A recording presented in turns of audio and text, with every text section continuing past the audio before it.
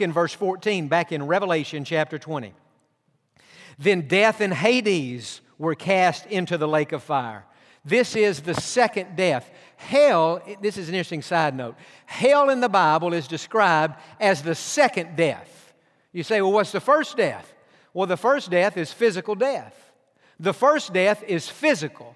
The second death is spiritual. Someone has said it well, and they say it this way: if you have only been born once, you will die twice. You will die physically and you will die spiritually. But if you've been born twice, if you've been born physically and born spiritually, if you've been born again, then you will only die once. You'll only know physical death. You'll never know the second death.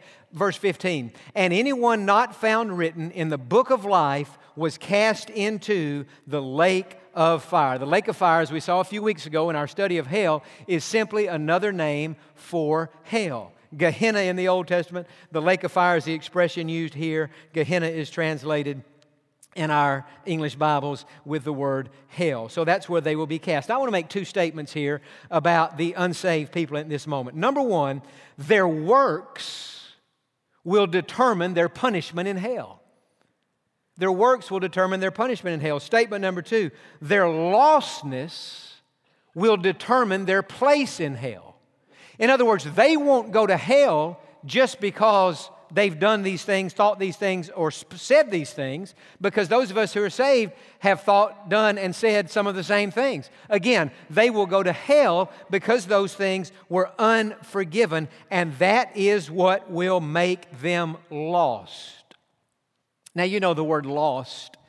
Let me say it this way. If this were the 1920s, or the 1930s, or 40s, or 50s, and we were going to church every Sunday, like hopefully we would had we lived back then. When we went to church in the 1920s, 30s, 40s, or 50s, that word lost would have been a word that we would have heard regularly.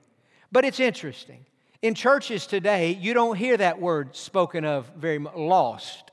And yet the word lost is a Bible word. Jesus said in Luke chapter 19, I have come, he referred to himself as the Son of Man. The Son of Man has come to seek and to save that which is lost. You know, lost is one of the words in the Bible that describes an unsaved person.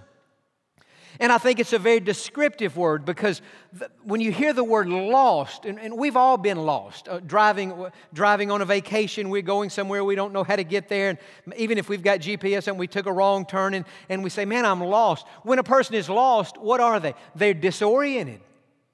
They're confused. Many times when we're lost, we're by ourselves, right? That's why we're lost, because we don't have anybody to try to help us. See, that word describes unsaved people. They're lost, they're disoriented, they're confused, they're alone, they're away from safety. When you're lost on a trip, don't you feel like you're away from safety? I don't know where I am. I don't have my bearings. Is this a good part of town or a bad part? Am I safe here? So when we're lost, we have all of those things. Do you feel today that you would consider yourself to be lost?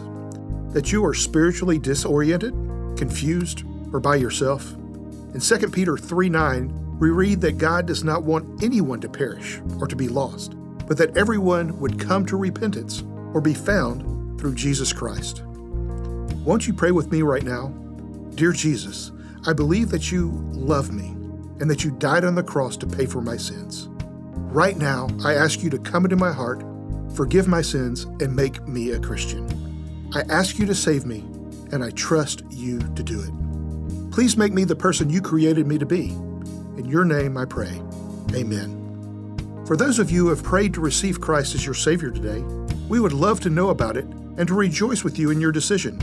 Please share your decision with us by sending an email to info@peacebybelieving.org or by giving us a call at 1-800-337-0157. Again, that's 1-800-337-0157. Thank you for joining us today, and we look forward to you being with us on the next Peace by Believing with Jon Redmond.